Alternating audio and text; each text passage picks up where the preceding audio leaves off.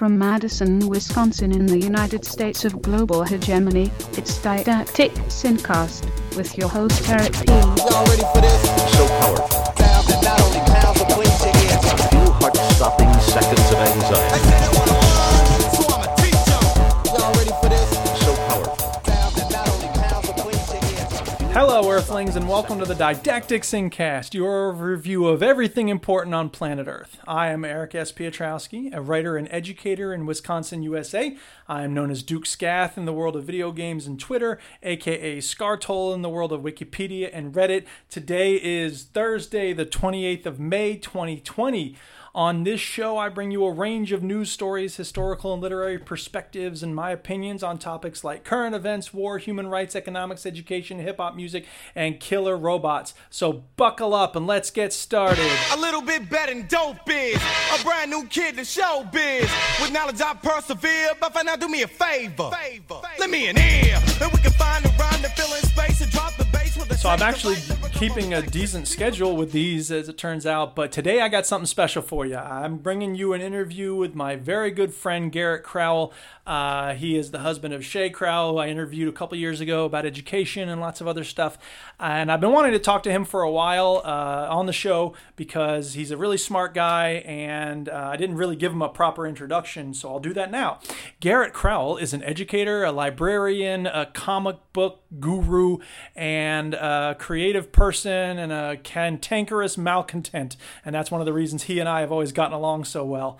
And he's just a really interesting person, and I have a lot of respect for his perspectives on things, even though we don't always agree on stuff. And as we'll talk about in the show, we once got in a screaming argument in a parking garage about a movie. So anyway, it's a really interesting discussion. I wanted specifically to focus on 4 pieces of popular culture: Watchmen, V for Vendetta, Transmetropolitan, and then the movie Bob Roberts. And so we get into all that stuff, but we talk about a lot of other things along the way. And if you're interested in popular culture, and especially comic books, this is going to be right up your alley. But if you're not interested in those things, that's okay too. We cover a lot of stuff that everybody can probably find something in that they're interested in. And if you're interested in politics especially, we're going to cover a lot of stuff about those pieces of media in the age of Trump, because it feels like some of them have a particular resonance, and some of them feel quaint and even obsolete now. So we'll get into all that stuff in the discussion. Also, there's a few bad words in the conversation coming up, so if you have sensitive ears, be careful. Normally I would go through and edit those out, but with the end of the school year and everything going on, you know what? That shit. The other thing I wanted to say before I start playing the interview is that at the end of each interview, as you know, I usually ask the person I'm interviewing what song we should end with. And I forgot to do that during the interview this time, but then I asked him about it online, and Garrett said he wanted me to use one of the songs from Bob Roberts, and I really like the song they play at the end of Bob Roberts, so I'm going to use that, and it's really fitting given a lot of the stuff that we talked about. So enjoy the interview, people. As always, please get in touch with me. I am at Duke Scath on Twitter. That's the easiest way to get in touch with me, but you can also email me, esp@fbesp.org. And here comes the interview with Garrett. Enjoy. Friends, Romans, countrymen, lend me your ear. Start repenting because the end is near. But don't panic, you can't function if you live in fear. Pay attention, you gotta listen to hear. Wait just a minute. All right, so I am here with Garrett Crowell, who is a person I have known for it's more than 20 years now. Yes. 25, something like 25 or 26 years, yeah. Yeah, it's been a minute. And we met, unfortunately, through the passing of a mutual friend. And he's the husband of Shay Crowell, who you heard in a previous interview, listeners. And I wanted to bring him on to talk about 4 particularly awesome pieces of popular culture. And we're going to probably bring in a whole lot of others because we have a lot of mutually shared interests. So, Garrett,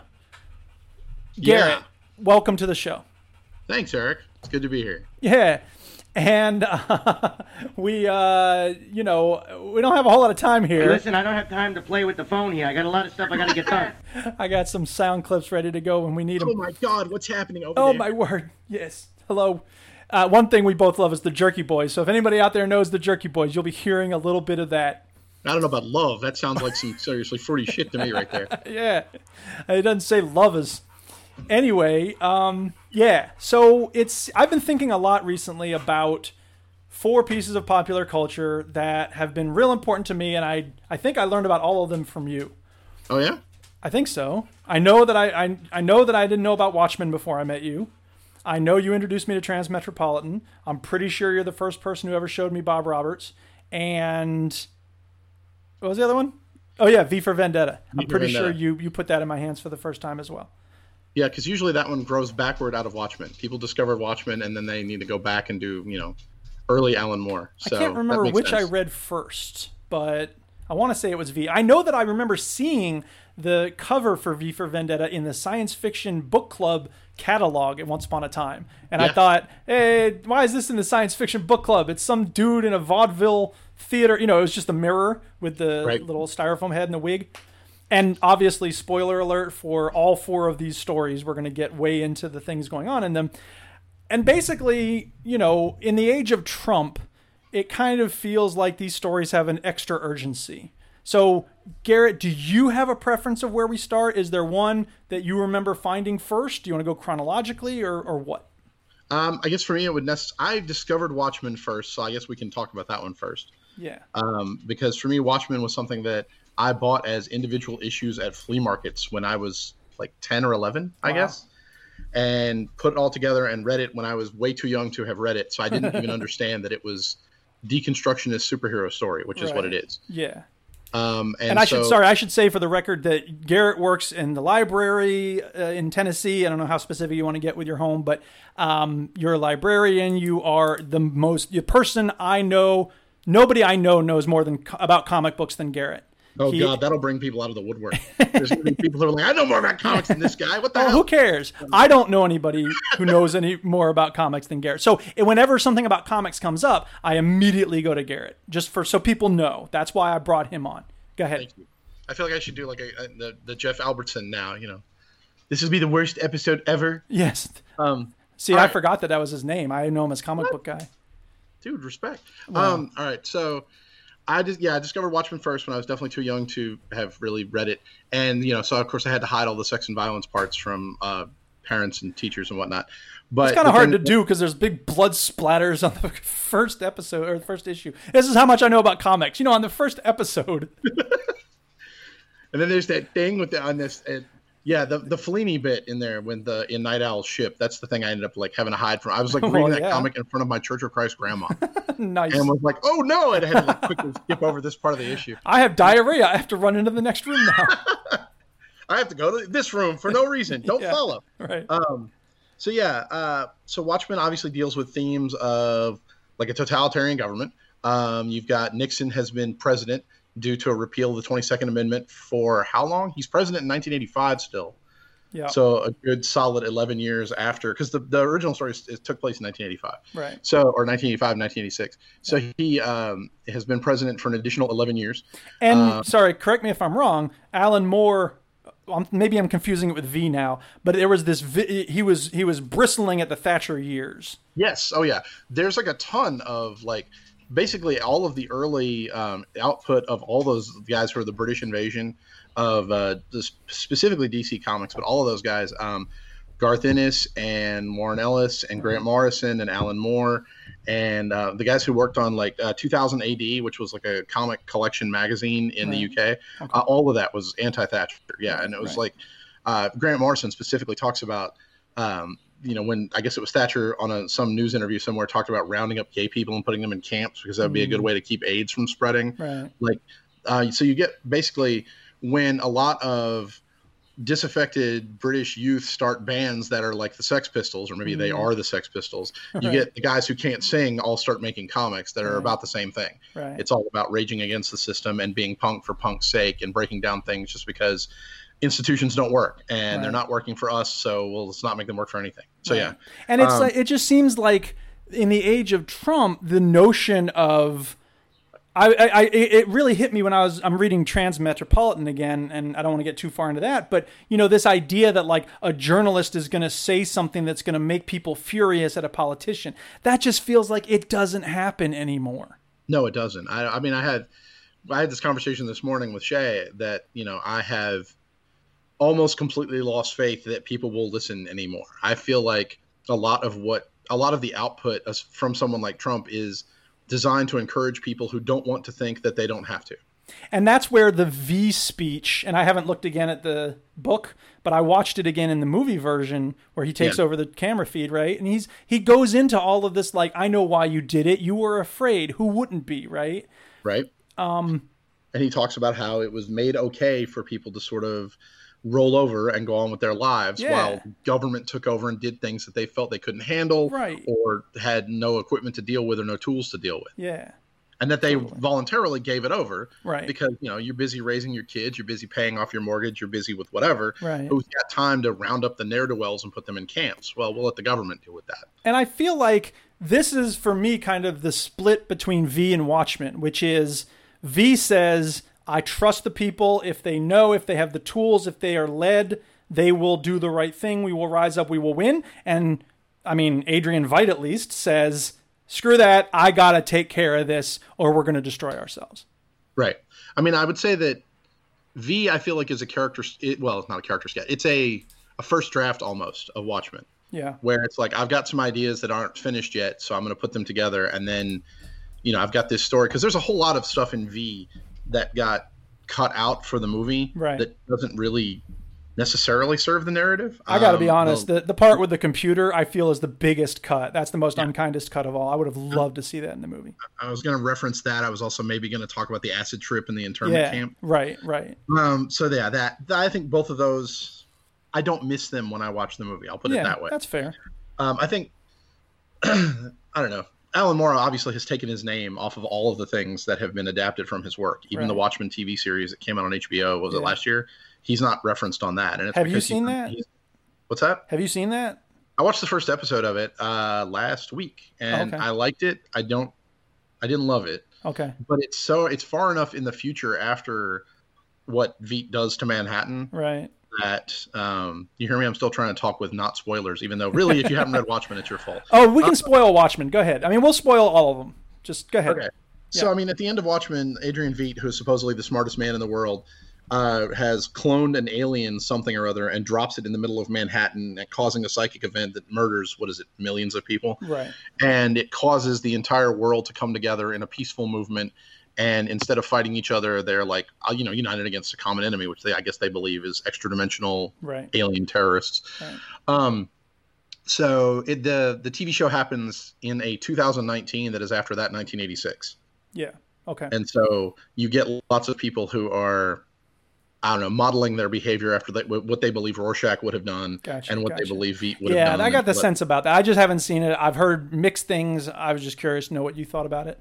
I got nothing yet, really. See, and I read some of the, what was it, Beyond Watchmen, After Watchmen comics? Before Watchmen. Duh. Yeah, you hated that. I felt like it was so hit and miss.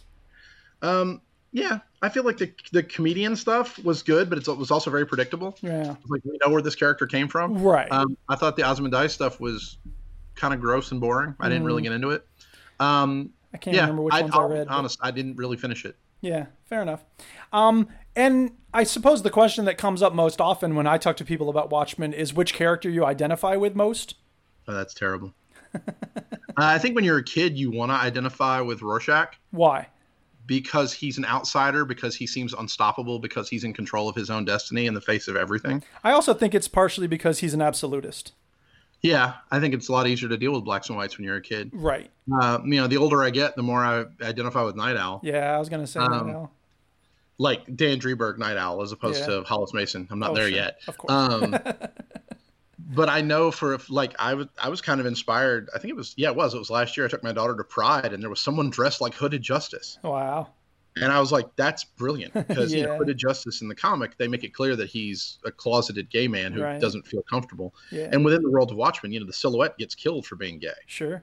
So it's pretty clear that there's, talk about the railing against the Thatcher years. That's a pretty obvious one right there. Sure. But yeah, I thought that kind of appropriation was really cool. Mm-hmm. And yeah, I will say in the series, they've done something different with Hooded Justice. Okay. And I'm not going to mess that up for you. I'll let you watch that. So. And I mean, the other thing that I always want to talk about with Watchmen is ultimately, I believe it's really about Adrian's ego. One white man can fix the world if he just has enough power and money. Well, and okay, yes, the U.S. and Russia are on the brink of war, but that stalemate has been altered because John Manhattan left. Well, why did John Manhattan leave? Because Adrian kicked him out. Right. So none of this would have been necessary if Adrian hadn't taken that step. I mean, maybe, we don't know. But certainly when he took that step, it moved the world a lot closer to nuclear war. And it may be that he was just trying to stop postponing the inevitable. But that's the thing about this sort of like speculative timeline stuff. You don't know, you know, the idea that like there was no other choice. We had to do this or we were going to destroy ourselves. And it takes a tremendous amount of ego to assume that you have a lock on the only choice that there is. Right. And you have to be willing to take everyone else's choice away. Right. Exactly.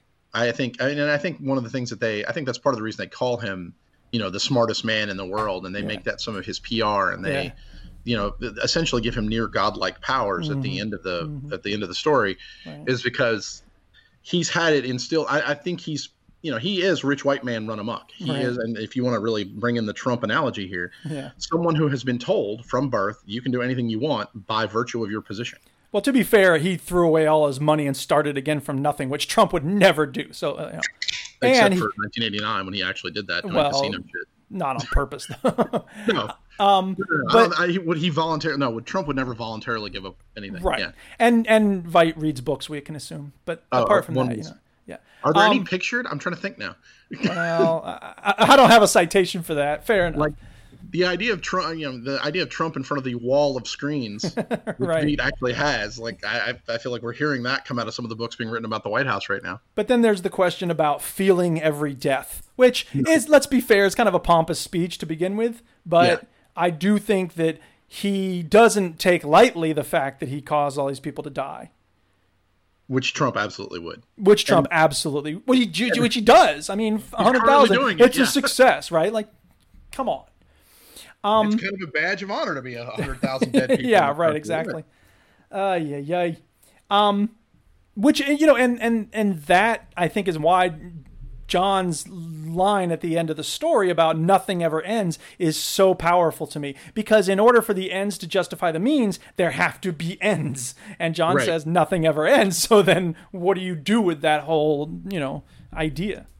It's that issue of limited human perspective. Right. Like, and we're having that right now with the coronavirus stuff where people are like, I just want it to get back to normal. Right. Well, that assumes that you know what normal is going to look like. That assumes that normal is going to be what it was before everything happened. Well, and that your normal is the same, kind of that other norm, what's normal for other people, or that you're getting back to normal doesn't come with a cost for other people. But it assumes an end. It assumes that this will end and things will go, you know, back, I guess, or at least this will stop. Maybe it doesn't. Maybe, you know, limited quarantine is something we all have to learn to live with, like, you know, science fiction novels where people live underground. Yeah, right. The Scraps and Demolition Man. Yes. We just watched Tank Girl again, and there's some interesting parallels there. Did you ever read that comic book? Oh, I used to love Tank Girl. Again, Tank Girl is one of those that came out of the anti-Thatcher thing. Uh-huh. So, yeah. I think the movie's not my favorite. Yeah. IT as a kangaroo is not to be walked away from. It's really cheesy. Yeah. But yeah, it's been so long since I saw Tank Girl. I have nothing intelligent to compare there. That's so fine. Laurie Petty is awesome. The comic was very like embracing like I said, that punk sensibility, that riot girl. Let's bust you up. Right. So well, and I was looking about, I don't know, I was just seeing what critics had said about it, and someone said it passes the Bechdel test in the first 5 minutes or something. I was like, yes, that's awesome. I can see that. Yeah. Yeah. Especially if you don't count kangaroos. Yeah, right, exactly. So you found Watchmen issue by issue, and I mean, is there anything other than what we've already talked about that makes it stand out for you? I remember for a long time it was the book. Whenever anybody expressed an interest in comics, Garrett would show up with Watchmen and be like, "Here, read this." Yeah, I mean, it was definitely like, I feel like for a lot of people, especially adult people, it was something you could hand people and go, if you don't think you like comics, you will probably like this, because it was one of the few things that was collected and published all together, which was a stopping point for a lot of people. Right. Nobody wanted to, especially when we were young adults, nobody wanted to try to find issue 137 and everything around it. It was like, well, if you can give me a complete story, I'll read it, but I'm not going to go hunt down issues. Well, and that's why I've always enjoyed trade paperbacks more to begin with. It's just, I just want the thing in my hand and then be like, okay. I understand that. And I think for some people, there's like part of that collector's gene, people who collect things, you know, I think for a lot of comic book fans back in the day when there was no other way to do it, if you didn't have that collector's gene, you would just kind of miss out on some stories. Right. The trade paperback or the collections are always nice to have. And like I said, as I've gotten older, I've sort of embraced them completely. And now there are way too many of those in my house. Right. But yeah, I used to default to that because it was one of the few things that I could count on that I could hand somebody and go, this is a complete story. Right. And it's brilliant and you should read it. And then it was the whole rest of the world. It seemed like caught up in the late 90s, and it started making like the New York Times top 100 books of all time lists and stuff like that. Yeah. And so I've kind of stopped recommending it since then because, the world is kind of doing it for me. Right. It's not a sleeper hit that you need to let people know about anymore. Right. It's no longer, I don't have that religious zeal anymore. Yeah. And then, now it's more of me. I tend to recommend things that I feel like are more tailored to, and this might be the librarian in me, tailored to people's sensibilities. Like if you like horror books, you're going to love this. And so I'll make a recommendation like that. And then, it was definitely the default for a while. And the other part of Watchmen that I always like to talk with people about, I had a student recently who did, it was a few years ago, but anyway, she did an independent study with me. She took AP English with me as a junior, and the next year she's like, I just want to read a lot of other literature. And I'm like, cool, let's do it. And she read Watchmen, and like what she was fixated on the Black Freighter. Yeah, I mean, I think it's easy to get fixated on the Black Freighter. Because? For some of the same reasons that people get. I mean, obviously it kind of springs out of Coleridge. Yeah. And I think it gets, Coleridge is also easy to fixate on. Like Douglas Adams was fixated on Coleridge. Yeah. I think there's a lot of poetry in the imagery. I think people relate to, journeys that never seem to end and that make you go crazy before you get there. I think that's why, is it Bernie? The characters are both named Bernie, the news guy and the kid reading the series. I think, the kid, gets fascinated with it because it's escapism. But I also think it's escapism that ultimately doesn't work. And I think sometimes that's the most brilliant kind of escapism is where you thought you were escaping, but really this is just a mirror held up to the shit that's happening. Right. And the person will give you what you want, which is an exciting adventure story, or it's a, story about witches or whatever it is. But then they work in some things about the meaning of life or, like the inexorable pull. And I think that's when speculative fiction, which we used to just call science fiction, but speculative fiction is at its most useful, is when it can take something that's happening now and, show you, well, this is what this could be, or this is what this should be, or maybe if you hadn't thought about it this way, you should. Right. Some of my first introductions to ways to deal with the troubles of non-binary people without having to talk to non-binary people and get in their face and go, what would you like to be called? Were in speculative fiction. Sure. There are a couple of authors out there right now who write characters who you can read the entire book and you will never know the gender of the person you just read. Right. And so I feel like when speculative fiction does its job, it does exactly what you described. It's like, yeah, you thought this was this, but it wasn't. It was this other thing. And I feel like the Black Freighter also is, again, and I don't know, I feel like it's, in a way, it's kind of a Rorschach test, of, the guy thought he was protecting people. He ended up doing something terrible, right? And I don't know, that's how I kind of feel about Adrian.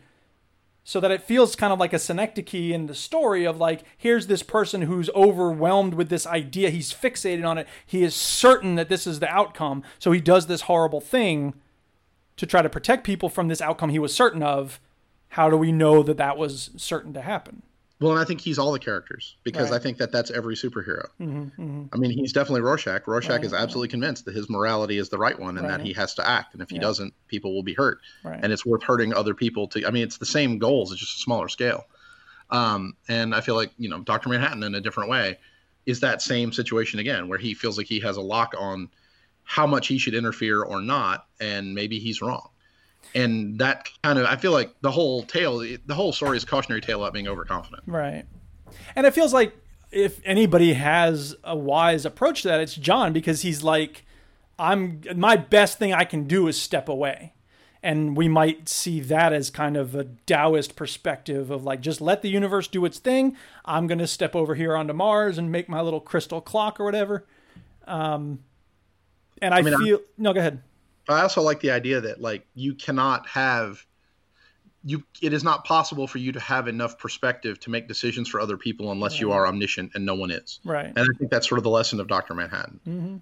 Where he says, when you're talking about nothing ever ends, well, the only way he knows that is because he can literally experience all of time all at once, subjectively. So and I feel like, Rorschach's final action before he goes off to Antarctica is to send out his journal, right? And again, that sort of speaks to this thing from Transmet of, if you let people know it's important to let them know, because at the end of Watchmen, obviously, it ends up at that, I don't remember the name of the publication. New Frontiersman. That's the one. It's conspiracy theorists and fruitcakes who are going to be reading it, right? But it's nevertheless, Alex Jones, in like 1985. Right. So that's the thing, is that like, the value of journalism, the value of truth telling. I mean, I believe in the power of it, right? I wouldn't teach if I didn't. I wouldn't talk about East Timor if I didn't.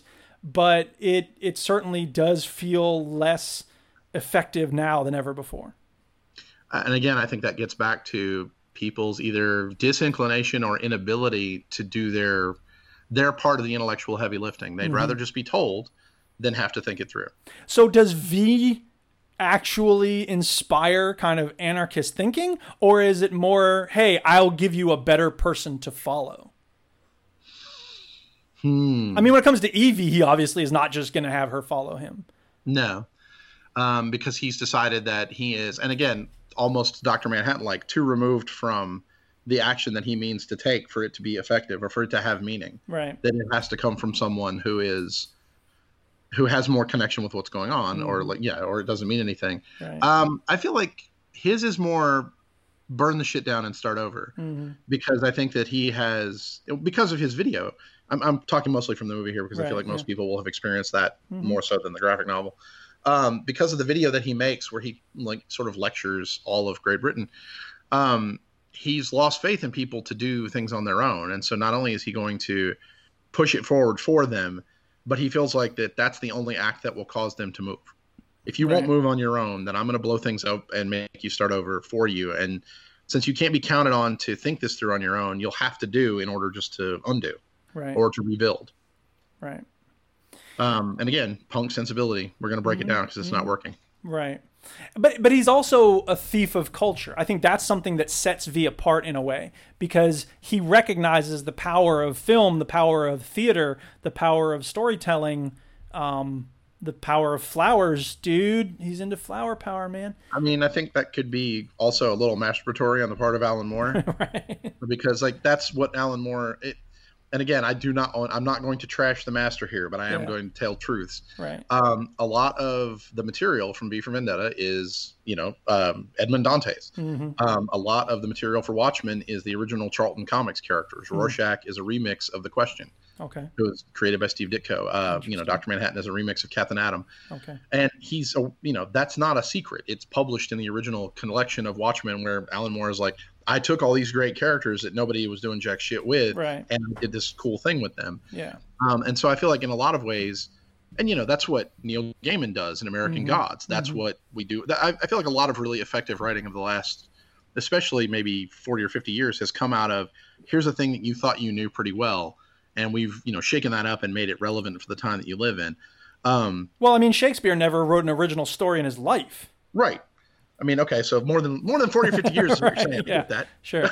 Yeah. I mean, fucking Beowulf poet heard a story that someone had heard from someone else, and then he wrote it down. And everyone's like, oh my God, Beowulf's amazing. So that Homer guy, he just ripped me off when I was telling. He is this about his blind. Homer's Odyssey? Is this about that minivan I rented once? It had slots for every coin from penny to quarter. And cup holders. Right. So yeah, I mean, I feel like that might be a nod at himself, but I also feel like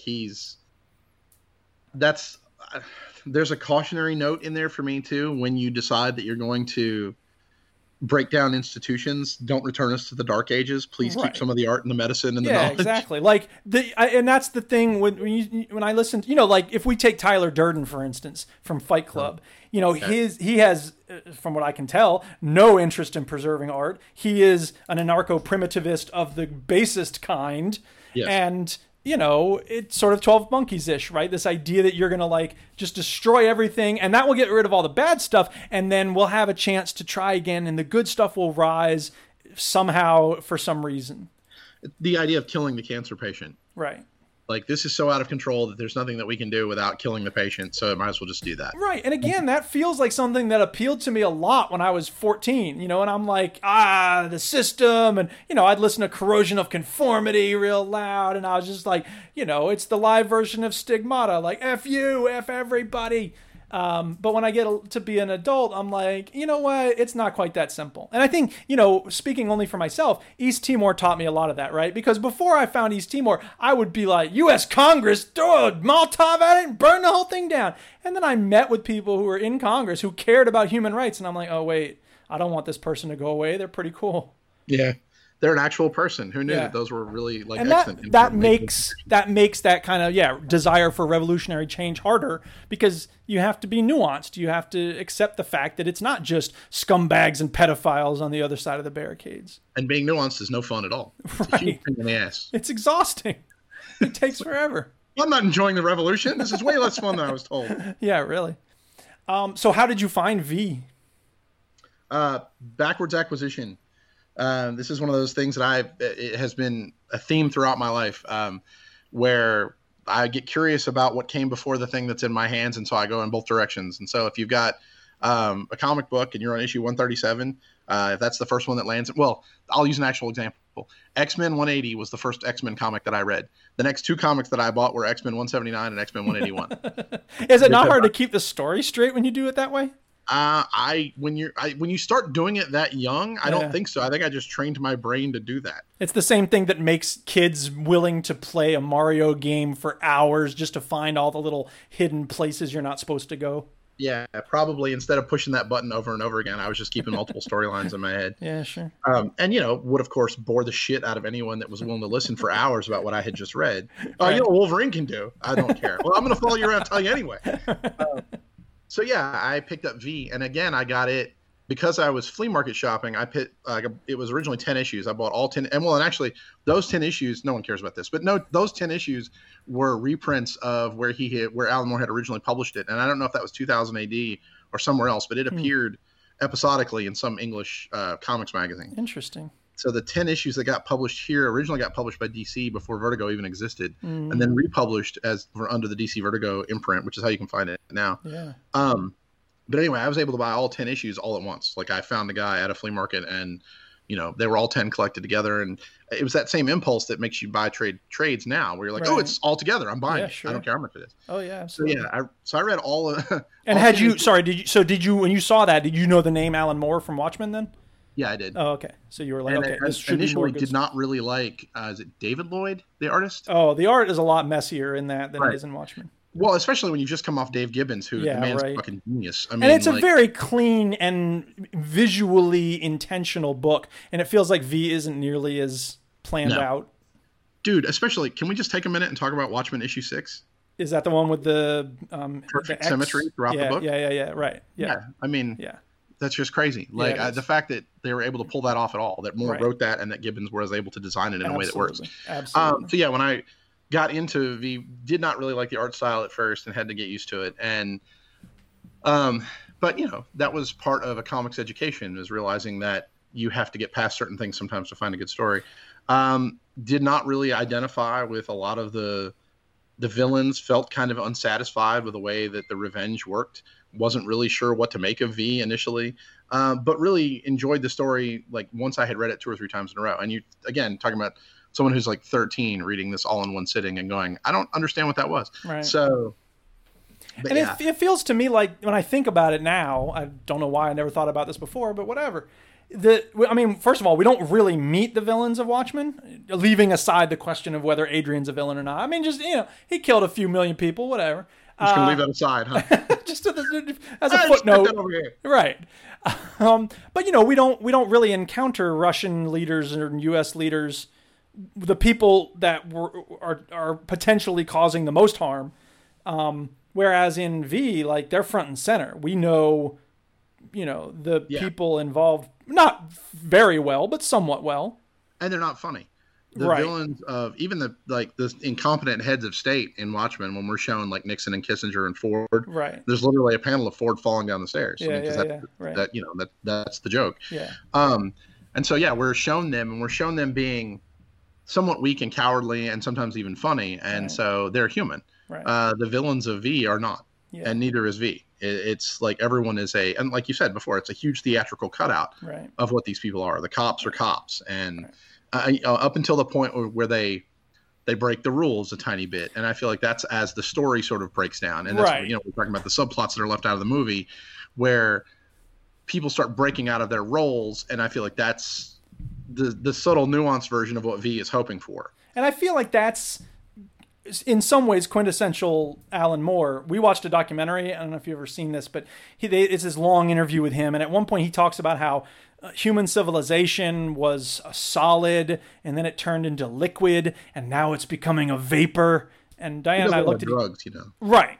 So it seems like the acid trip in V is not insubstantial.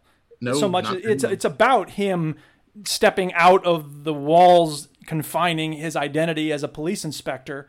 And I don't remember if the scene from the movie where they meet in the playground is in the book or not, but that one always stays with me. This idea of, I was waiting for you, Inspector. Like this, you had to be there. And in a way, that's really essential for Watchmen too, because John has to be there in this moment in order to get him kicked out. He has to be on TV in order to have the bomb dropped, and then he can get kicked out. Right. Rorschach has to go back to that house so he can get arrested and get out of the way, right? This idea of things falling into their place, including all of us, is messed up, but satisfying in a way. Yeah. And they do manage to retain some of that sort of otherworldly insight for that character in V for Vendetta, the movie. Right. When he talks about how I think the character spends a night sort of staring off into the middle distance and drinking scotch, and comes in the following morning and he's explaining to his lieutenant that, he kind of had a vision of the future. Mm-hmm. Yep. And he could see what things were happening. He starts talking about the things that are in the movie as they're concurrently happening. Like, and the dominoes being set up. Yeah, and the girl being shot as she's vandalizing the wall, and then people not taking that shit and rising up against the fingermen. Yeah. So he starts talking about that, and it gives him that sort of insight, which I feel like I almost like that better, because I don't feel like it's got that, dark monk Rasputin more feel to it as much as it's just human insight. Like if you work, I like the idea. I'm going to go ahead and cop to this really quick because I am a comic book collector from way back. Yeah. That heroism comes from within. You always have it. And that all it really takes is you being able to focus and step up when it's necessary, and you will be able to exhibit, if not superpowers, at least what you need for that moment. You say, I will take the ring and I will go to Mount Doom. Basically, yeah. And that's not something that everybody's willing to do. And it's sometimes, Tolkien said, courage comes from unlikely places.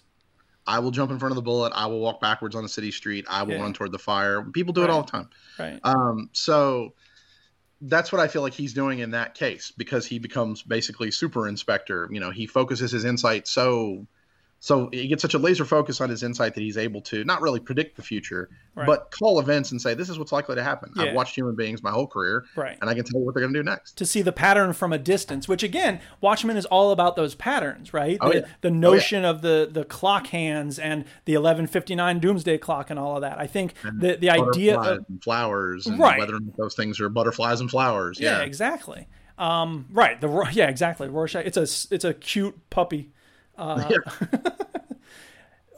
Just real quick, is there anything you'd like to say about the directors of these two films, Watchmen and V? I know which one I preferred, but I'm just curious if you have thoughts about those. I love V. I watch it every November 5th. Yeah. And the Wachowskis, who I think I'm supposed to refer to as just the Wachowskis now. Yeah. Because I believe they have both transitioned at this point. Yes, that's correct. And they both told, or at least I guess Lily told Ivanka and Elon Musk to fuck themselves. Good. Yeah. So yeah, the Wachowskis, to me, like when they're doing what they do well, I'm really into it. And you and I have some deviance about the Matrix sequels, but like I love V for Vendetta. I think it falls together perfect. Did you see Cloud Atlas? What's that? Did you see Cloud Atlas? No. Curious to know what you think. It's very split opinions about that. I actually love it, but some people don't, and that's cool.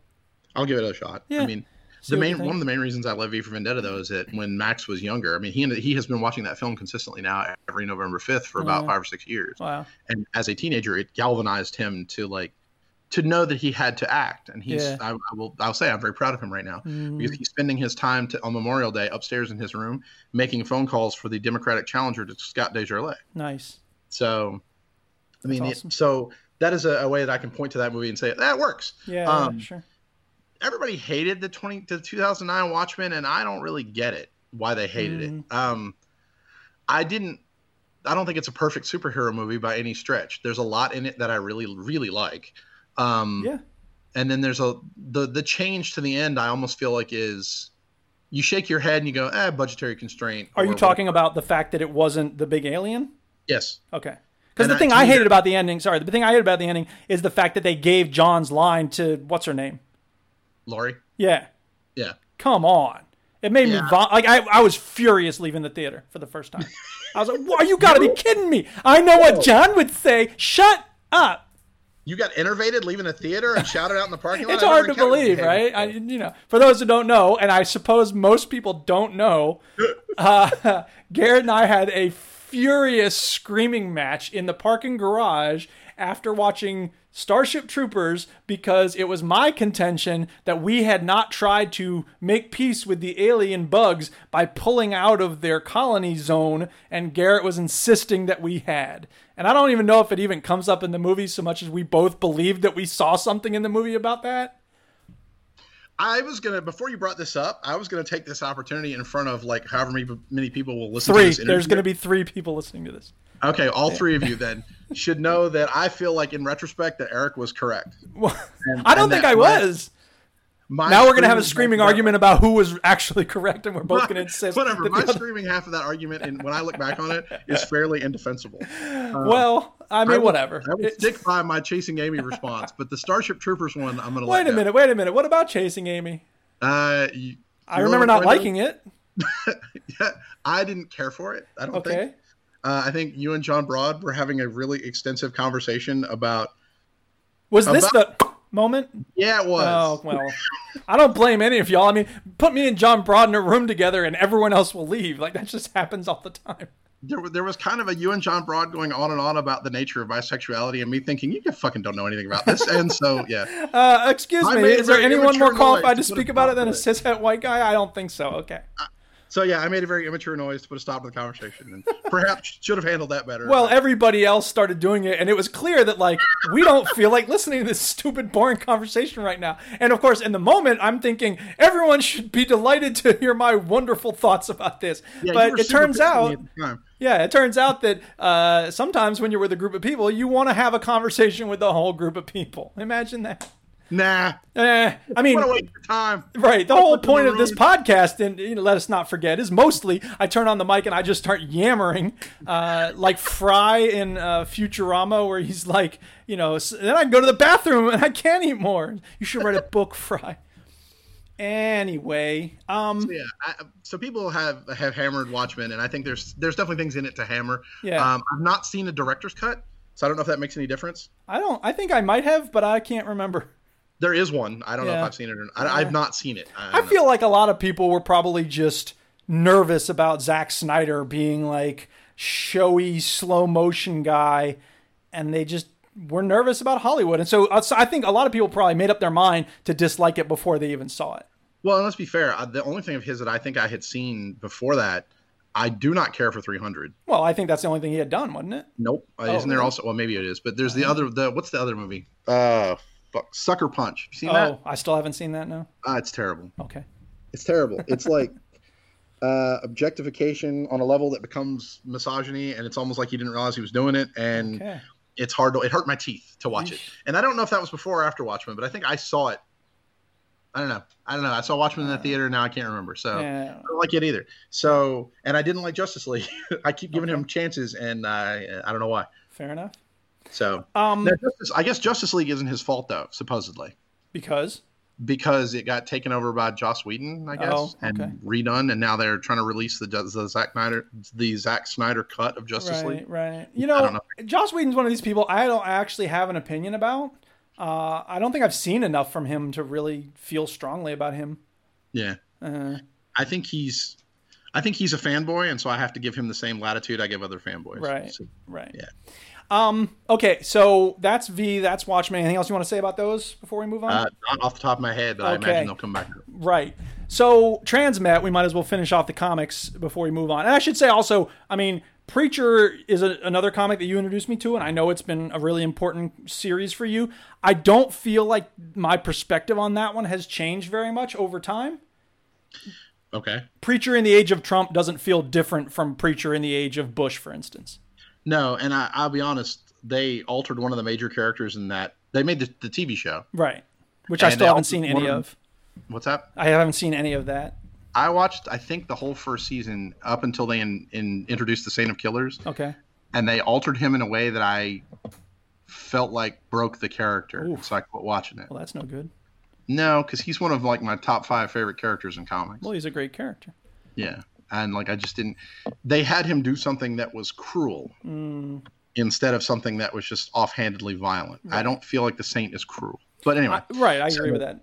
So, right, but the Transmet... sensibility of Preacher would be the same. I mean, whatever asshole is in charge, Jesse Custer wants to kick their ass. So I feel like, it's his beef is with God, so it's like, okay, and that's not really going to change. If it's about the Eternal, the Eternal didn't give a shit who's president.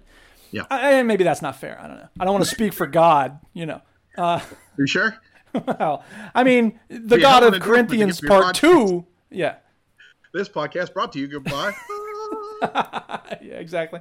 But Transmet is clearly, I mean, it is a political story through and through. And so let's start with, again, I got it from you. Where did you find Transmet? Transmet, I'm pretty sure John Broad and I discovered almost exactly the same time at Borders. Remember Borders? They were a bookstore. I worked at Borders, man. I know. Yeah. You have absolute power? No, that was Paperback Books, man. Sorry. Let's take a trip down Eric's bookstore history, man. So yeah, he and I discovered that, I want to say, at the same time. I remember sitting in a Borders cafe and reading collections of that across from each other and going, holy shit. Right. So yeah. We aren't swearing on this program, right? Yeah, that's fine. Yeah, that's cool. I try to keep it to a minimum because I never know if any of my students are going to find it. Who gives a shit? So, well, there's this sound effect for that. Like anybody fucking gives a shit. This is David Cross talking about theater groups after 9/11. So anyway, Transmet is about a journalist. It's about letting people know the truth. But, and I guess I had forgotten this part of the story arc. He, again, spoilers for Transmet, he lets the people know how horrible Callahan is, and then Callahan wins. So he's like, at the end of the book I just finished, he's like, fuck all of you. Like, he's yelling at the city, being like, what the hell is wrong with you people? I tried to warn you, and you ignored me, and like, so to hell with all of you. He literally detonates a ring of grenades above the city, I believe. Yeah. Right. It's more like fireworks. He's not trying to actually kill anybody. But the story is just filled with like Long Pig and like you can get ground up Eskimo heads and stuff. Yep. Like it's so powdered twisted. Children. That's a product, I think. Right. Exactly. Well, I think some of that is due to, I don't know if people are familiar with Warren Ellis or not, but Warren Ellis is like deliciously fucked up. Yeah. There's a short documentary about his work on Amazon Prime. I can't remember what it's called. Interesting. But people should look that up because it's fantastic. Sure. And it has to do with not only his writing and where he comes from, but also the number of people who are currently working in comics that he's influenced. So whether you're reading Warren Ellis or not, you're reading Warren Ellis right now. If you're reading comics that are coming out, because a lot of people are like say that they owe their ability to break into comics, their sensibility, they're trying to get things that are a little subversive and or fucked up into a story that's published by major publishers. That was all sort of inspired by him because he was the first person who showed that you could do it in a cohesive narrative format for a whole lot of issues in a row and make money off of it. Right. I say cohesive. We're going to have to leave out that one collection that's got like the headless terrorist in it and the talking dog. Right. There's a place where Transmet goes off the rails. And you and I had a brief, I think, text conversation about this. Yeah. Where I think that there were editorial challenges happening at that point. I think he was just kind of, I don't know if I'm going to get to tell the whole story I want, so I'm going to throw in this weird random shit for a few issues. Yeah. It's not entertaining. It's just right. And he weird. Right. And he recognized, I mean, whatever, for whatever it was a thing. And then we kind of returned to a main narrative, which I'm grateful for. I felt like, do you ever read DMZ? Yeah. I felt like DMZ set itself up really well. And then after like 2 collections, it just went into all these places I was not expecting or wanting it to go. And I just kind of I felt like it lost its main story. There is that curse of like, especially collected format, like trade paperbacks, where if you get 2 really good ones, after that sophomore effort, the third one typically will fall off. And if you get more than that, like it's something special. Right. I'm trying to think. There are a lot of series that rail against that, but a lot of the mainstream stuff doesn't. You get really solid, and basically that's like 12 really good issues, a year worth of really good stories, and then somebody's like, I don't know what the fuck to do now. So, or maybe it gets handed to someone else or something. Right, exactly. Like when people move off of a title and you hand it off to somebody else, and they're like, I always wanted to write Superman, but I don't know what to write. So yeah, sure. Did you ever read Scalped? No, I kind of avoided Scalped. I had a friend from high school who turned me on to it, and I feel like it did a good job of sort of dancing between this main story, but then taking long, interesting side trips that were well worth it, but eventually you got back on the main road. Which I think that's my favorite, is when you can take an occasional detour, but you still have this ongoing narrative, which Lazarus, I felt like, again, it sort of didn't do that balance quite so well, because I'm so in love with the main story, and I don't know. I have a lot of opinions about that. But Lazarus lost me early. I've only made it through 2 collections of Lazarus. See, I loved Lazarus. I felt like by 5 I was kind of frustrated by it. But why did Lazarus not keep you going? I mean, if it doesn't catch you, it doesn't catch you. There are a lot of things I've had to realize recently. There are comics that I quit reading because I don't like them anymore, and then there are comics that I quit reading just because there are other things out there that I like more than them. Oh sure.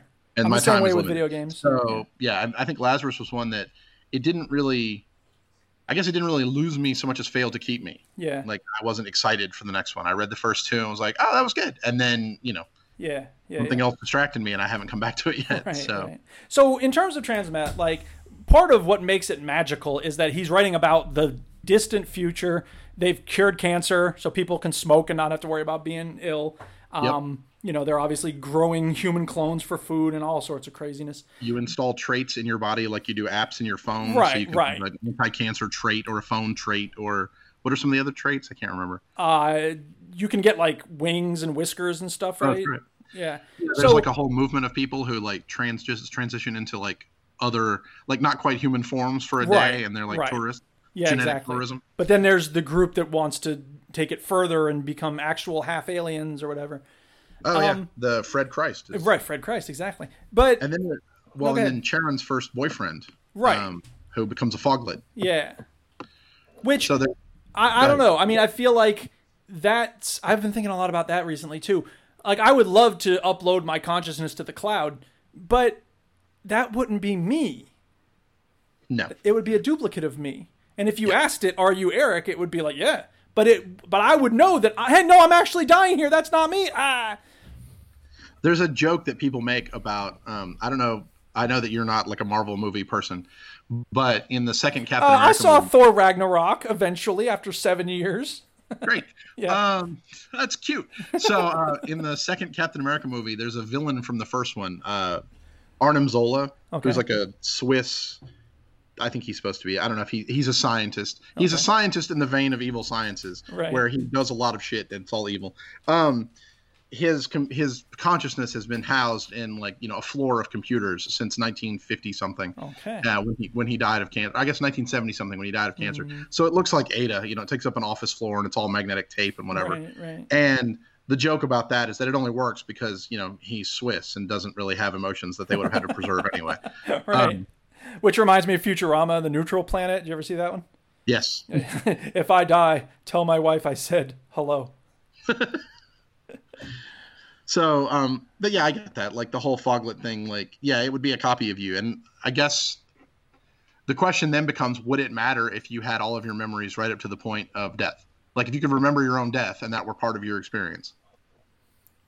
I don't know if you want to do this right now. That seems like a whole tangent. No, that's fine. But for me, it's like it's not me. Like it's a clone of me. It's a duplicate of me. Would you spend the rest of your not life going, I'm not me anymore? Well, I'm happy for that duplicate, but I want me to live on forever. So until we can scoop out the part of the brain, and put the brain in a jar, that's what I'm really after. I feel like when I first read about uploading the consciousness to a cloud, I was like, yes, that'll be it. It's going to be physically possible. And then the more I thought about it, the more I'm like, no, that's not actually me. It's a copy of me, and I want the me to continue to exist. So whatever. But then Transmet deals with that too. The people who, I forgot the photographer's name, the lady who's her husband unfortunately dies and they bring her back. Yeah, right. The revivals. The reclamation people. Yeah. So I mean, yeah, that's her. But they're miserable, which I'm like, no, fuck that. I'd be like, yes, hallelujah, they fixed it. But I mean, I feel like that's Warren Ellis over and over again, sort of harping on the, yes, life ends, that's what gives it meaning, goddammit, point. Right. So, Which I've never been in part of that. I remember it might have been Torso Man. I don't remember the comedian's name, but Yay Toast. You remember him? oh, yeah.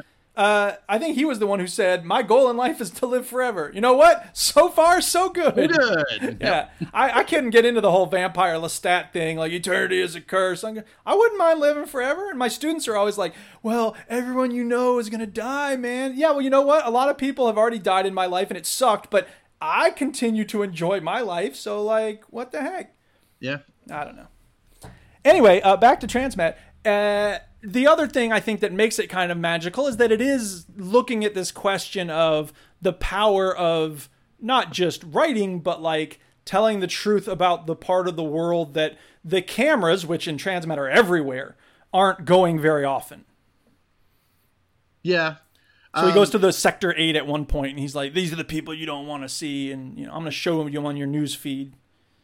The idea that, like, it's not okay. Well, he's that's sort of that theme that V is on, where you have a society that has made it okay for you to ignore things, because I feel like for most human beings, you have to ignore things. Right. Like if I want to get up in the morning and take care of my kids and go to work and actually be like a decent customer service person at a, you know, and I work at a library, let's not forget. Right.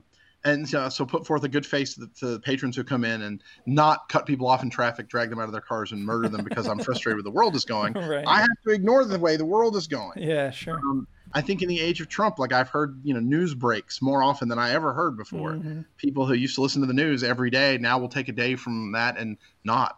Right. Because they just can't hear the news every single day. Right. So I feel like most people need some kind of a vacation from all of the things. And I feel like it's when it gets when you overuse it, like we do everything in America, when you do too much of the ignoring and now you get to ignore everything and let just society take care of that.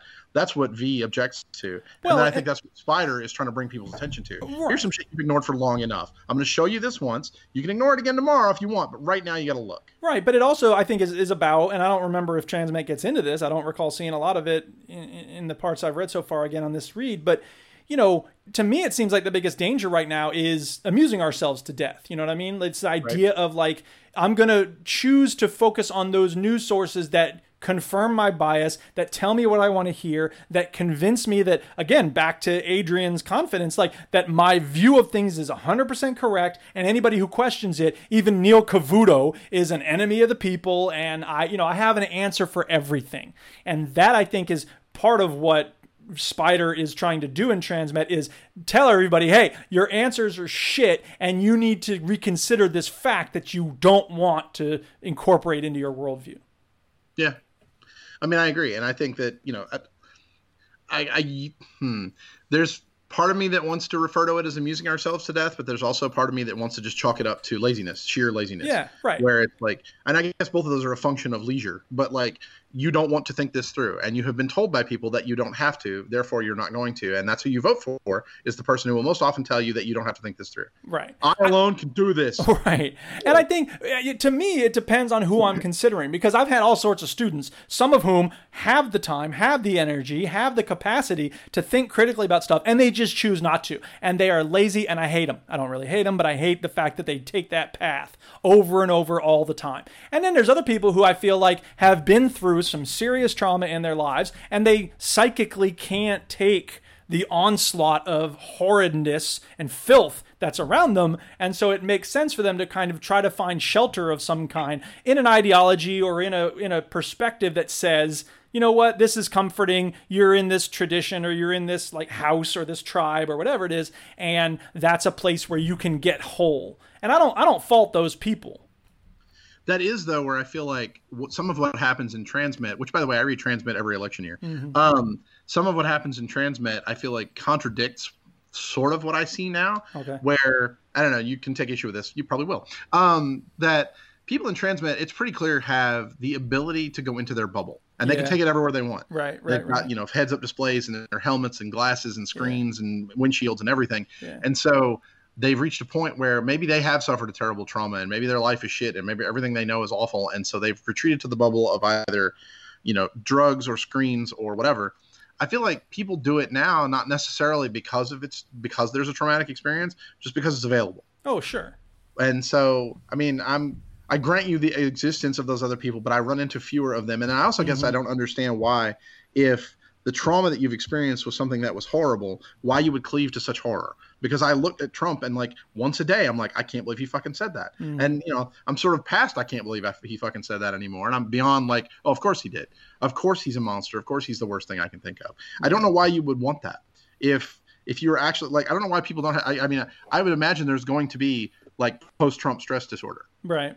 Where you have had to listen to this for so long that you now will expect the worst. Whoever gets elected next and next and next and next. Right. I think we're going to be pushing against this for a really long time. And this is, to me, the important distinction between being shocked and being outraged. Because as soon as Trump started to make atrocities towards humankind a daily occurrence, I remember people were like, why are you surprised? Why are you shocked? I'm like, it's not that I'm shocked, it's that I'm outraged. And if you refuse to be outraged because you're not surprised, then I think that's part of your humanity going away. And I think that just as nobody is going to stand up today in 2020 and say, George W. Bush was a great president, people might look back and say, I kind of wish we had him again, or at least he was just a lovable buffoon who caused the war in Iraq, which caused 1 million Iraqis to die. But nobody's going to say he was a great president. I wish that I could have a list of all the people who are so proud of Trump right now, so that in 10 years we can go back to them and be like, would you like to apologize to all of humanity, please? Right. You can't hate George W. Bush. That man gave Michelle Obama candy. What's wrong with you? And he was hanging out with Ellen at the ball game. What's the problem, man? He made them cute paintings of people in the bath and whatnot. Painted his feet.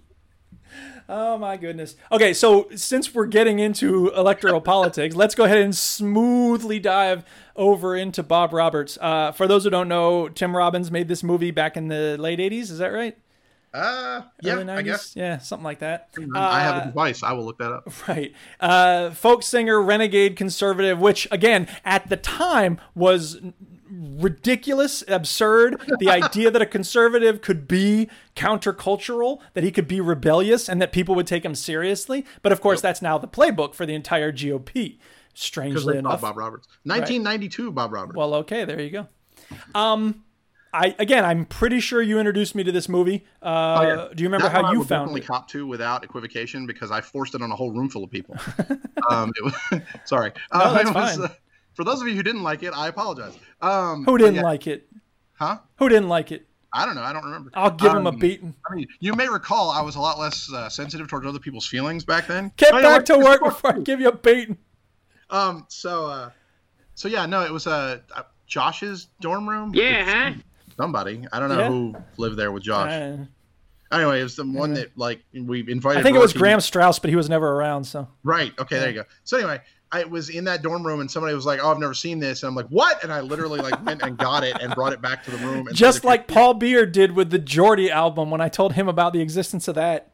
Just like Paul Beard with a lot of things, I guess. Yeah. Paul Beard with insert everything he ever loved. Yeah. Charles de Gaulle. Charles de Gaulle.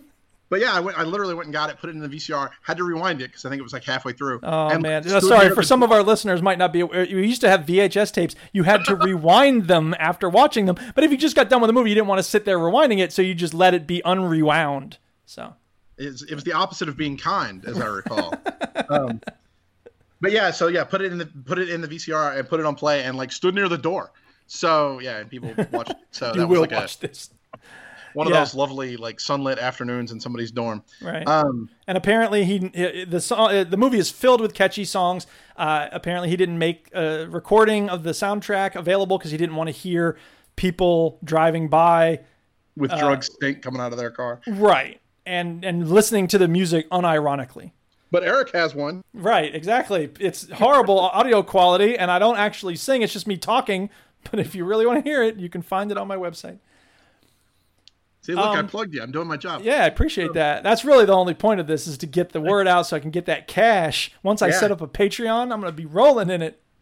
So yeah, Bob Roberts, first of all, has Gore Vidal in it and Tim Robbins and Alan Rickman in a brilliant fucking role.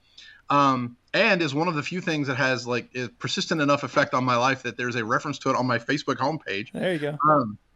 What else? Giancarlo the guy- Esposito. What's that? Giancarlo Esposito. Right. Yeah. The guy who played Leland Palmer in Twin Peaks. Ray Wise. Yes, Ray Wise that's is in right. it. Yeah.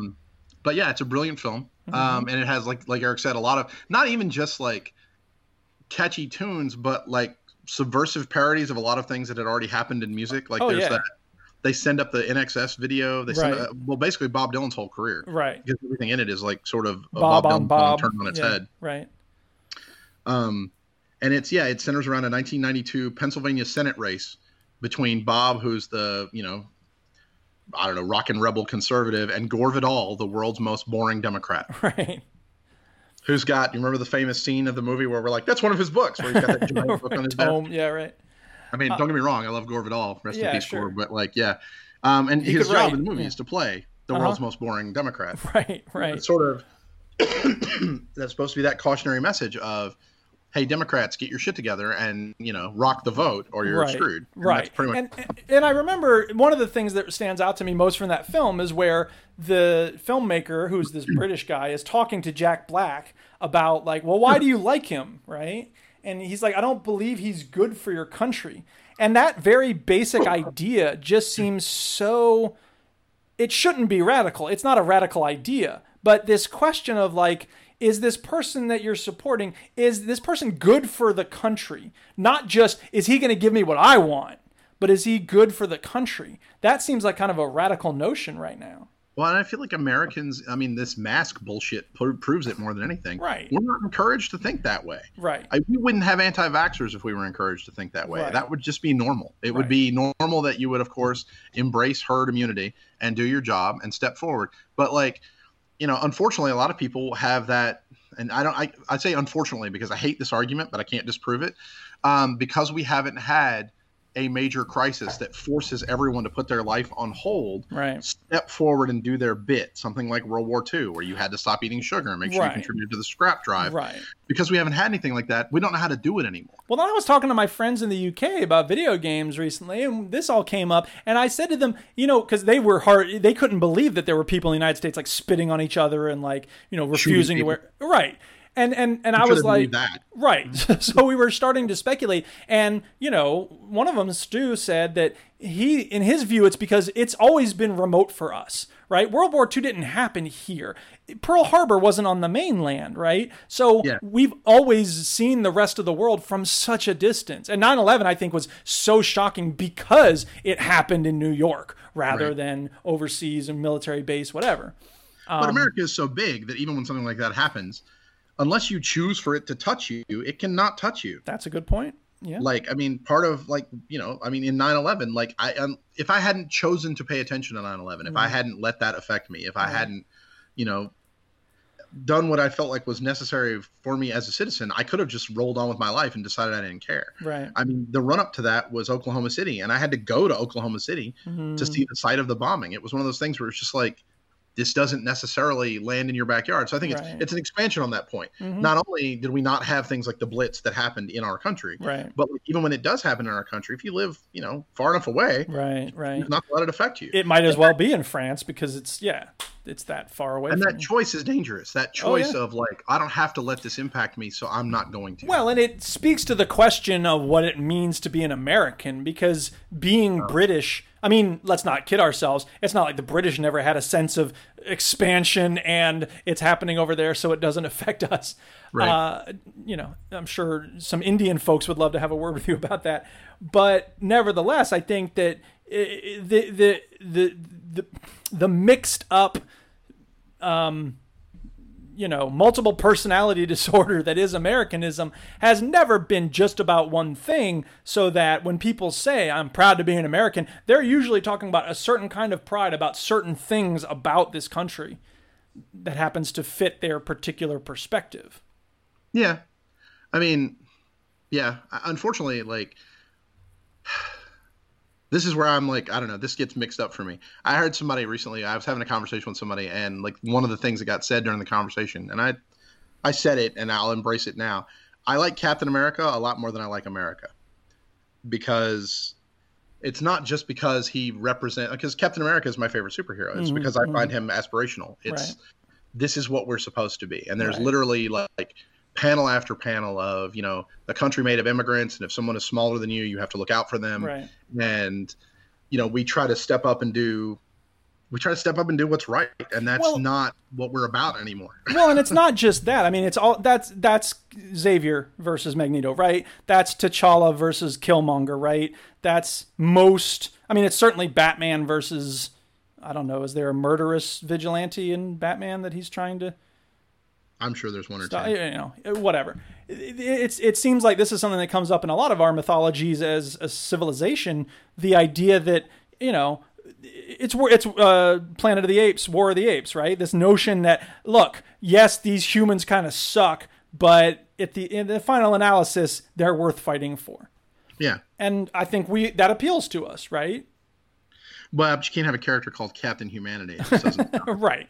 But no, I agree with you. And I think, I don't know, this is why I wrote that thing a few years ago on July 4th about, like, because speaking of 9/11, you know, I made some people hate me, and I don't think it was untoward for them to feel this way, where they felt like I was just attacking the United States when I was trying to explain what I understood about why Al-Qaeda might hate us. And I went off on a long tangent of things that I was angry about with regard to U.S. history. But, you know, the longer I live, the more I feel like it's necessary to let people know that there are a lot of things I love about America. And so it is conflicted. It is frustrating to me. And I do want a simplified view of it. But as you say, there is an ideal, there is an aspiration that I shoot for. And I think it's so tempting for most Americans to cling to one or the other of these perspectives. Either love it or leave it, it's amazing, it's wonderful, you know, whatever. Or it sucks, it's the great Satan, it's the spawn of everything evil, and, you know, blow it up and start all over. See, I prefer to think of it, I guess, as like a sort of a fucked up old boat. Like, right. This is our fucked up old boat, and we keep trying to fix our fucked up old boat and get it on course. Yeah. And we are so frequently blown off course by either shit that happens or a lot of the people who are in charge of the boat. Yeah. And if we had, you know, different captains or a different crew, or we fix things better, or, you know, we were able to recognize those people down in steerage who maybe shouldn't be down in steerage, maybe there shouldn't be steerage at all. Right. Like, then that's the metaphor I guess I tend to cling to is I don't have to love it or leave it or, you know, hate it. I can look at it as this thing that I am momentarily responsible for helping maintain. And I can find a place on the boat to make it better, and I'm not necessarily in charge of the whole boat. Right. And what are you good at? Well, then we'll put you there in the boat, and you can work on that. Yeah, that makes a lot of sense. I like that. With regard to Bob Roberts, it feels it feels almost quaint in a way, because, you know, the movie is about the danger of a charismatic, slick-talking con man who's going to make you believe things that aren't true. He didn't actually get shot. Spoilers. Oh my God! I know, right? And but it's actually a man. I mean, man, what a good movie. Yeah. That was a Simpsons reference for those who don't know, but Antonio caught that probably. So but you know, I don't know. Do we need a new political movie along the lines of Bob Roberts, but that takes it even further? Because it feels like Bob Roberts is kind of quaint now. Is this you opening up for me to talk about Wag the Dog? Go ahead. Okay, because that's also, like, you were talking about things that I do every election year. I read Transmet during election year. I watch Bob Roberts during every election year, and also try to, like, foist it on as many people as humanly possible. Right. You know, in the tradition of that first. I'm going to barricade you in here and make you watch it. Yeah. Wag the Dog is one of those movies for me. Wag the Dog, Robert De Niro and Dustin Hoffman and Anne Hesh, all of whom are freaking brilliant in it. Yeah. William H. Macy, also very good in that movie. That's right, I forgot about him. There's lots of good stuff, and essentially the movie it's about truth and the absence thereof, and how people get manipulated to believe in things for the sake of the people in charge. And it takes a Clinton-esque sort of president who may or may not have, I believe the phrase is "fuck the Firefly girl," and because they can't, you can't go after the Girl Scouts because they'll sue you. Right. And what they do is essentially manufacture a war, but not really a war. We go to war with Albania without really going to war with them in order to distract from the fact that the president may or may not have fucked a Firefly girl. And Willie Nelson and Dennis Leary. Wow, I forgot about him. I need to see that again. Yeah, it's been a while. It's a brilliant movie, and it's one of those movies I feel like kind of does some of the job of what you're talking about. Mm-hmm. It kind of takes some of the, like, Wag the Dog is still funny. Bob Roberts, you're right. It almost feels like a fairy tale at this point. Like, you're right. It is quaint. It's like, oh, this is a lesson we all already know, and we feel like we're, I don't know, too intelligent, too educated, too savvy for that, when probably that's not true. Well, but on the other hand, I feel like Bob Roberts is so prescient because it's got mob violence. They take out Giancarlo, right? It's got this attitude of like, we don't care about the homeless. I can't even pronounce the number, and the people who are going to vote for Bob Roberts, they don't even care about the truth. Like, there's no point trying to get through to them. Yeah. So I don't know. Well, I think that's somewhere between like I feel like you get the cause of that in Wag the Dog. Why don't we care about the truth? Well, because we don't know what it is. Right. And we assume that there are big forces moving around us all the time that are controlling what we see. Sure. One of the things that I'm fond of saying, especially recently, is I don't know how much news there is in my news. It really doesn't seem like a whole lot. I don't know how much food is in my food. Right. As an American, I have to read labels to sort of figure out what the hell, I'm interacting with on a day-to-day basis. And when you assume that you're being lied to most of the time, right, then I feel like it gets easier to just kind of accept, in some cases, if you question absolutely everything, which is my sort of way that I'm hardwired, eventually it becomes exhausting. Well, right. And that's why I think, it ultimately comes down to a question of who you trust, right? Because people who are anti-vaxxers aren't anti-vaxxers for no reason. It's because they trust stupid people unquestioningly. Like, they become fanatical about it. So then the question is, it's a how cult. Did you start listening to Jenny McCarthy? Why did that happen? Right. Yeah. Or, Fox News is what led me into this particular river, but then I moved into this tributary, and now I don't even trust Fox News. Like, the cult of personality has become a cult of ideology such that it's like impenetrable. Like, what do you do with people who are in a cult? You deprogram them. Right, but you can't go out and deprogram a whole group of people. So you'd have to figure out that would be like the next big media movement would be figuring out how to do that. How do you get something that's so popular that it convinces people that by being part of the popularity of that thing, they should think for themselves. Everyone think for themselves. I think the clear pop culture precedent for this is a little movie called Hackers, wherein they hack the planet and Acid Burn and Scumbag McGee, whatever their names were, end up Angelina Jolie and that guy swimming from that right. Oh God, that movie's so fucking. No, it's brilliant. It's a genius film. It's that same era with Johnny Mnemonic in it. Yeah, fantastic. and The Net. Yeah, I forgot about that. Oh man, Andy Bullock, early effort there. Yeah, that's right. I need to watch Lawnmower Man again. That's you see, I used to love Lawnmower Man because it was CG in an era where it didn't have a lot of good CG, and it blew me away. But if I watched it now, I'd probably vomit all over my shoes. Do you remember that? It was like a free VHS tape people gave away called Beyond the Mind's Eye. Eye. Yeah, I love that shit. That's what Lawnmower Man looks like now. Jam. Absolutely. It has the first. I think this is correct. You'll have to look this up, but I'm pretty sure it has the first CGI sex scene in it. Oh yeah, heck yeah, I remember that too. It was around the same time as the Second Future, the Future Crew, Second Reality, whatever it was. Oh man, we used to watch that over and over in Drew Altman's room. Anyway, going off on these memory lane recollections. I feel like we covered a lot of good territory here. I don't think.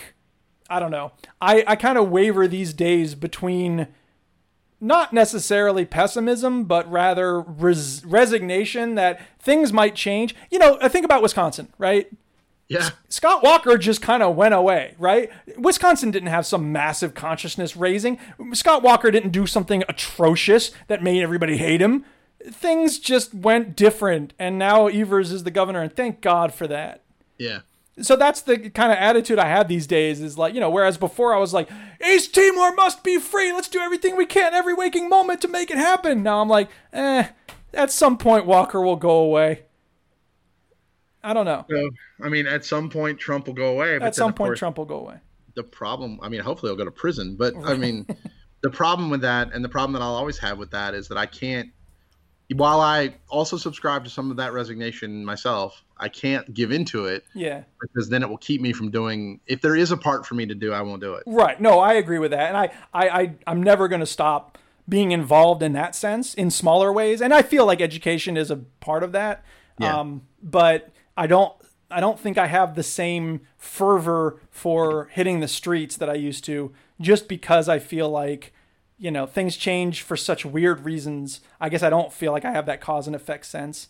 But nevertheless, these stories that we obviously love so much help us to think about the patterns of humanity unfolding and politics in particular in ways that are helpful. The framework of these things is important, especially taken all together. Like if you are reading V and reading Watchmen and especially reading Transmet and watching movies like Bob Roberts, or I'm going to go ahead and wag the dog in here again. Yeah. I feel like what's in them taken together is illustrative, and it's illustrative in a way that if it may not be informative in terms of the facts, right, but it's definitely informative in terms of the trends of the way things go. Right. Like if you can go back and look at Bob Roberts and go, this is almost quaint. It also makes you realize that there was a time when it wasn't. Right. There was a time when that was like a groundbreaking concept, and go, okay, well, maybe that's something that not necessarily we should aspire to go back to, but at least aspire to that level of, I don't know, not level of innocence, that I lost my thread there. Well, the level of thinking about life with those possibilities. Yeah, yeah. Which I don't think requires innocence so much as it does faith. Oh, God. I never thought I'd say that on the air. You said that out loud. Yeah. I know, right? Okay, how about this? I don't have faith. I have a good idea. Recognition, perspective on potential. Yeah. Like there is still potential, and this is where I feel like I struggle, because you've heard me talk about intellectual laziness of everyone. But the perspective of potential. Can people still learn? Can people still learn from their mistakes? Right. Can people still learn from the behavior of others? I really hope so. I mean, you and my wife are both educators. And my whole job is putting things in the hands of people to read. Yeah, exactly. So I really hope that's still out there. Well, and if we take V's perspective, then the question becomes, how far do you push someone to get them to understand the truth, especially when it comes to like, I didn't put you in a cage, I just showed you the bars. Well, and that's, for me, that's different than it is, I think, for you. Yeah. I feel like you have to pick whole rooms full of people and you have to teach them all the same. But I was actually having this conversation just yesterday where I feel like the older I get, the more I tend to give up on arguments, and it's not because I'm giving up on the arguments, because I've given up on the person. Right. I'll get 3 sentences in with somebody in a Trump hat and go, I just don't care that much about you. Which takes us to another quaint concept, George Carlin talking about, you talk to someone for 2 seconds and you, wait a minute, he's full of shit. Yep. Yeah, exactly. And Dan Quayle is all three, full of shit, stupid, and fucking nuts. Fucking nuts. Right. Which Trump is then 20 other things as well. Oh, God. Oh, my God. What would George Carlin think about Trump? And what would Bill Hicks say about Trump? Because Hicks didn't even live to see Bush Jr. when he said anybody can be president, even a glass of water, because of Bush Sr. Yeah. Fucking wimp president. I'm probably stuck in this guy's craw a little bit. Wimp. Yeah. President. Right. All right, well, let's go ahead and call it there. I want to thank you very much, Garrett, of course, for coming on and talking about all this stuff with me. Thanks for having me. Yeah, there's a lot of other things that we could easily talk about. At some point, we'll have to get into Preacher, Dark Knight Returns, and the rest of it. But for now, let's call it there. And, have a great rest of the day, Garrett. You too. Bye, everybody. I've got to know, yes, I've got to know, friend. Hungry lips ask me wherever I go. Comrades and friends all falling around me. I've got to know, yes, I've got to know. Why do your war boats ride on my waters? Why do your death bombs fall down from my skies? Tell me, why do you burn my farm and my town down? I've got to know, friend, I've got to know. I've got to know, yes, I've got to know, friend. Hungry lips ask me wherever I go. Comrades and friends all falling around me. I've got to know, yes, I've got to know. What makes your boat haul death to my people? Nitro blockbusters, big cannons and guns. Why doesn't your ship bring food and some clothing? I've got to know, folks, I've got to know. Why can't my two hands get a good paid job? I can still plow, plant, I can still sow, reap. Why did your law book chase me off my good land? Sure like to know, friend, I've just got to know.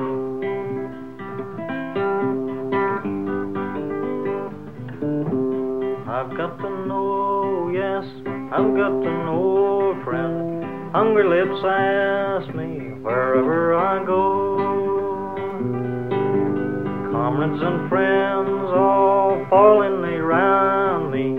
I've got to know, yes, I've got to know.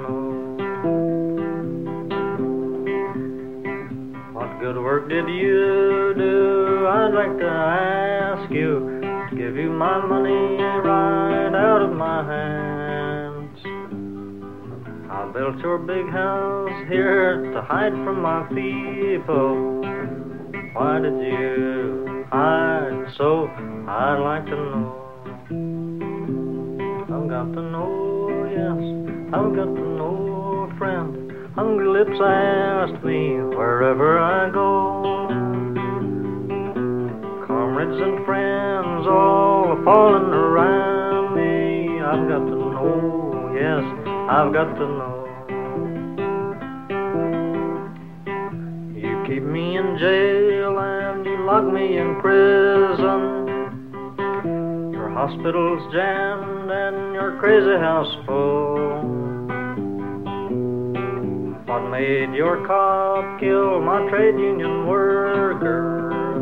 Have to talk plain, cause I've sure got to know. I've got to know, yes, I've got to know, friend. Hungry lips ask me wherever I go.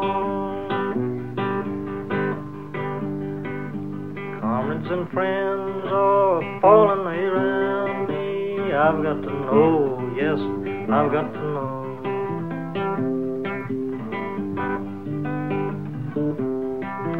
Why can't I get work and cash a big paycheck?